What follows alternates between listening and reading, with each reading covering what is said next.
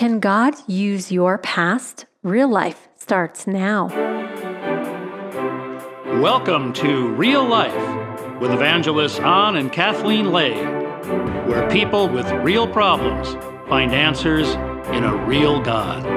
Welcome to Real Life. I'm your host, Kathleen Lay, and joining me is my husband, evangelist Don Lay. Later in the show, you'll hear from Scott Hinkle with Scott Hinkle Outreach Ministries, who is a former drug addict who God uses to reach many people today with the loving message of the gospel of Jesus Christ. You know, when you think about your past, at least for me, it was something I just didn't want to think about anymore. And honestly, didn't want to constantly bring it up. But I know the importance of when we overcome something and we get through it, how we can also use that to help other people to grow and overcome as well. Yeah, I think that it's so tempting just to hide our past. Be like, well, it's in the past.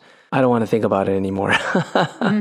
You know, but God can actually use your past, especially if it's something that He has done for you in your past. It can be that He's forgiven you of something or something that He's done for you, like He got you out of a financial pickle. He got you out of a marital issue. You know, there's something where you had messed up, but then God came to the rescue. It's important to talk about those things, and actually God will use it. I mean, if you think about it, in the Bible, in Luke chapter 8, it talks about a man who was demon-possessed. I mean, this guy was crazy. And Jesus rebukes the demons out of him and tells him, when he's like, Jesus, I want to follow you. He says, no, return to your own house and tell what great things God has done for you. And what's amazing about that is that this man was recorded as proclaiming about Jesus everywhere through all the city, all the great things that Jesus had done. And that's what we are called to do, to tell people what Jesus has done in our past, because the thing that He did in our past, He'll also do again today. And I think it's important not to be ashamed of those things. All too often we feel guilt and shame, but when you know that Jesus has forgiven you of all that you've done, then you can live guilt-free and say, that's who I was. It's not who I am now. And that's what's so significant about it, is saying, okay, I was this way, but God changed me. And if He changed me, He can change you. Let's hear from Scott Hinkle after the break. Real Life is made possible by people like you. We'd like to take this opportunity to sincerely thank you for your generous support. We couldn't do it without you. May God bless. Welcome back to Real Life. I'm your host, Kathleen Lay, and joining me is my husband, evangelist Don Lay. Hello, everyone. And joining us is Scott Hinkle. He is the founder of Scott Hinkle Outreach Ministries, and we're going to find out all about this amazing outreach and ministry. Scott, welcome to the show. Thank you. I'm honored to be with you guys. You know, what I love about your ministry is that you really know how to reach people because you have a story of your own. You were a heroin addict and lived that life for a while until you had a powerful encounter with the Lord. In fact, you heard a soft whisper in your heart, and there was someone who told you about the Lord. Can you tell me in that moment how your life changed? Literally, as I was sitting in the front seat of a 1969 red and white Malibu Chevy, I was confronted with someone that had Jesus in their life, and I just saw the reality. It wasn't the words, but He was being salt and light to me at that moment. And I wanted what He had, and not what, but who He had. I didn't know that. But as I bowed my head in the front seat of His car and began to just cry out in my heart, I didn't know I needed to verbalize anything. But in my heart, I said these exact words: God, if you can do everything He's talking about, then go on ahead and do it. It's you or the gutter, God. I've been in the gutter. I'm out of options. And then immediately I felt someone come inside of me, and that was Jesus. And I felt Him cleaning and cleansing me. And I felt like there was a guy with painter's coveralls and a scrub brush and a hose just cleaning me out from the inside. Wow. And I felt like all of that drained away. Oh my gosh. And from that point on, you were so changed just in that moment that you wanted to tell the world what happened to you. Your life started to change every day. Tell me some of the changes and how you started doing ministry right off the bat. But within about 90 minutes after I left this encounter in the root beer stand parking lot and met Christ, I ran into a kid that I knew standing in front of the high school. And I just looked at him. I said, man, I just asked Jesus in my life. I don't have to do drugs anymore. Don't you knock him till you try him. And that was it. I mean, I've been a Christian for 90 minutes. How much can you learn?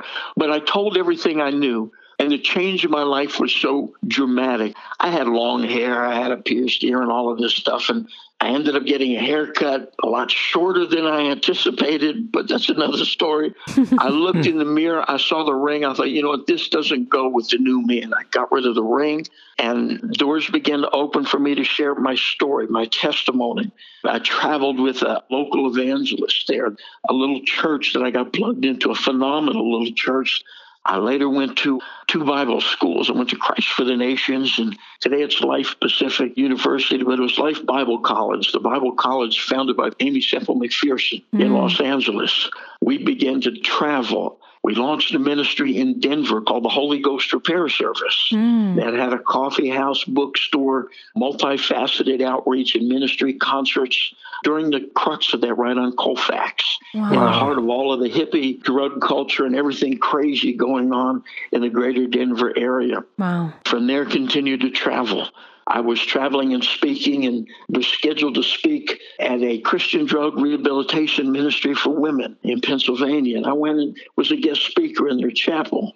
Then a little later on, the girls' ministry there asked if I'd come teach and be over their Bible program and some other things. And I met a young lady there, and today she's my wife. We met. We began to serve in the ministry there. Our very first date was going out to a local church, showing the movie The Cross and the Switchblade, and I was to speak. She was a part of the ministry team, and after several years, we reconnected with Charles and at that time Judy McFeeters, the man that led me to the Lord, that helped start the ministry in Denver. Wow. And we felt like God called us to go to Hollywood. He'd come out of Hollywood. And so we had moved there, relaunched that whole outreach ministry there that continues on today under the name of the Oasis of Hollywood. And then after a brief season there, the Lord began to deal with Nancy and I to come back to Dallas and launch a national outreach and evangelistic ministry. We came here, a friend of ours that we'd known from Bible school had a rental house, and they said, hey, you can come rent our house. And we had 2 children, so we moved across the country and just began to go to the streets here, do outreaches. Our ministry was launched really in doing street outreaches and rallies and preaching on the streets in New York and Hollywood and Dallas and spring break in Florida and just about every other place you can think of across the country, mobilizing people to share the good news. Wow. And you guys also go to New Orleans and you raise up a whole huge team, and you've been doing that for many years. Tell me about that. You know, as we were moving across the country on our faith move from Los Angeles to Texas, the Lord dropped in my heart to take a team to Mardi Gras, New Orleans. Now, Nancy and I had directed a girls' home outside of New Orleans. I'd gone in one day when a Bible school had sent a team and just witnessed with them during Mardi Gras. And then the Lord said, come and take a team there. So I had preached youth rallies around the city and knew a lot of folks here and began to go door to door and say, hey, I'd like to train your people to witness. I'll take them down to Mardi Gras, New Orleans. They'll win souls and they'll come back and be the greatest soul winners in your church. It's kind of like taking somebody to the Super Bowl and they beat the hardest and toughest team in the NFL. Then you come back and have them play Pop Warner football. And out of all of the recruiting and faith we exhibited, we had 9 people that came, and somebody let me borrow a van. Now, they were bolder than the people that went. Wow. But today we partner with some dear friends, the Rock Family Worship Center in Huntsville, and we have about 300 to 400 people that come from all over the country. We train, we prepare them. They're part of seasoned teams. We just go out and talk to people about Jesus, lead people to Jesus. People get saved, people get delivered, people get healed, backsliders, divine appointments. Wow. And we've seen God make a phenomenal difference, taking that moral sewer and turning it into a spawning ground of new birth and life and miracles. Wow, that's powerful. And there are people listening who have a call on their life. They want to get out there and reach people, but they're not sure how or where to go, who to connect to. Can you let us know if there's opportunity for them to link arms with you? Maybe you have a website or some way for them to reach you right now if they want to get involved or help out financially. Absolutely. Our website is simply Scott Hinkle, SCOTTHINKLE.org. Of course, we're on social media, Instagram, Facebook, Twitter, and whatnot. But through the website is a great way to connect with us. There are some materials there. I wrote a little book several years ago called Christian Come Out of the Closet. Now, it's about coming out of the closet of our life and the church as the bride of Christ and letting God use us to win souls. It's a 1-hour positive, practical read to help people share their faith in everyday life. Wow, that's awesome. powerful. And that's available there and has been used all over the world. Thank you so much, Scott. So again, give us your website, and we're going to pray for those who are listening and maybe they feel a call in their life and want to get connected, or maybe they just need to get connected to the source, which is Jesus. Again, our website is Scott Hinkle, SCOTTHINKLE.org. And our heart is to make the gospel known to everybody and help everyone be used by God to share good news in the world that they live in. Amen. God bless you, Scott, and your beautiful wife, Nancy. Thank you. Thank you. When you're living a life where you're sharing your faith, life and your faith become activated, it becomes exciting, and it really is living on the edge because it's not easy to share your faith with others. Right. Though it's a good message, sometimes people get confused and they think it's a bad message. Right. But the message of Jesus Christ is a good message. It is a message of salvation. It is a message saying you have a purpose and a plan that God has for your life, and He wants to walk with you and walk you through it. So Jesus, empower us, Lord God, with that message. Burn it into our hearts, enable it in our tongues so that we can speak and we can preach your word. And Father, for the person who's out there and saying, I need more training in this, I need to activate this exciting part of my faith, help them, Lord God, to reach out to Scott or reach out to us. We thank you, Lord God. And Jesus, we love you. Give us the heart and the desire to reach after those who don't know you because of how dark that really is. We ask for this in Jesus' mighty name. Amen. God bless you all. Thank you so much for tuning in. You're listening to Real Life.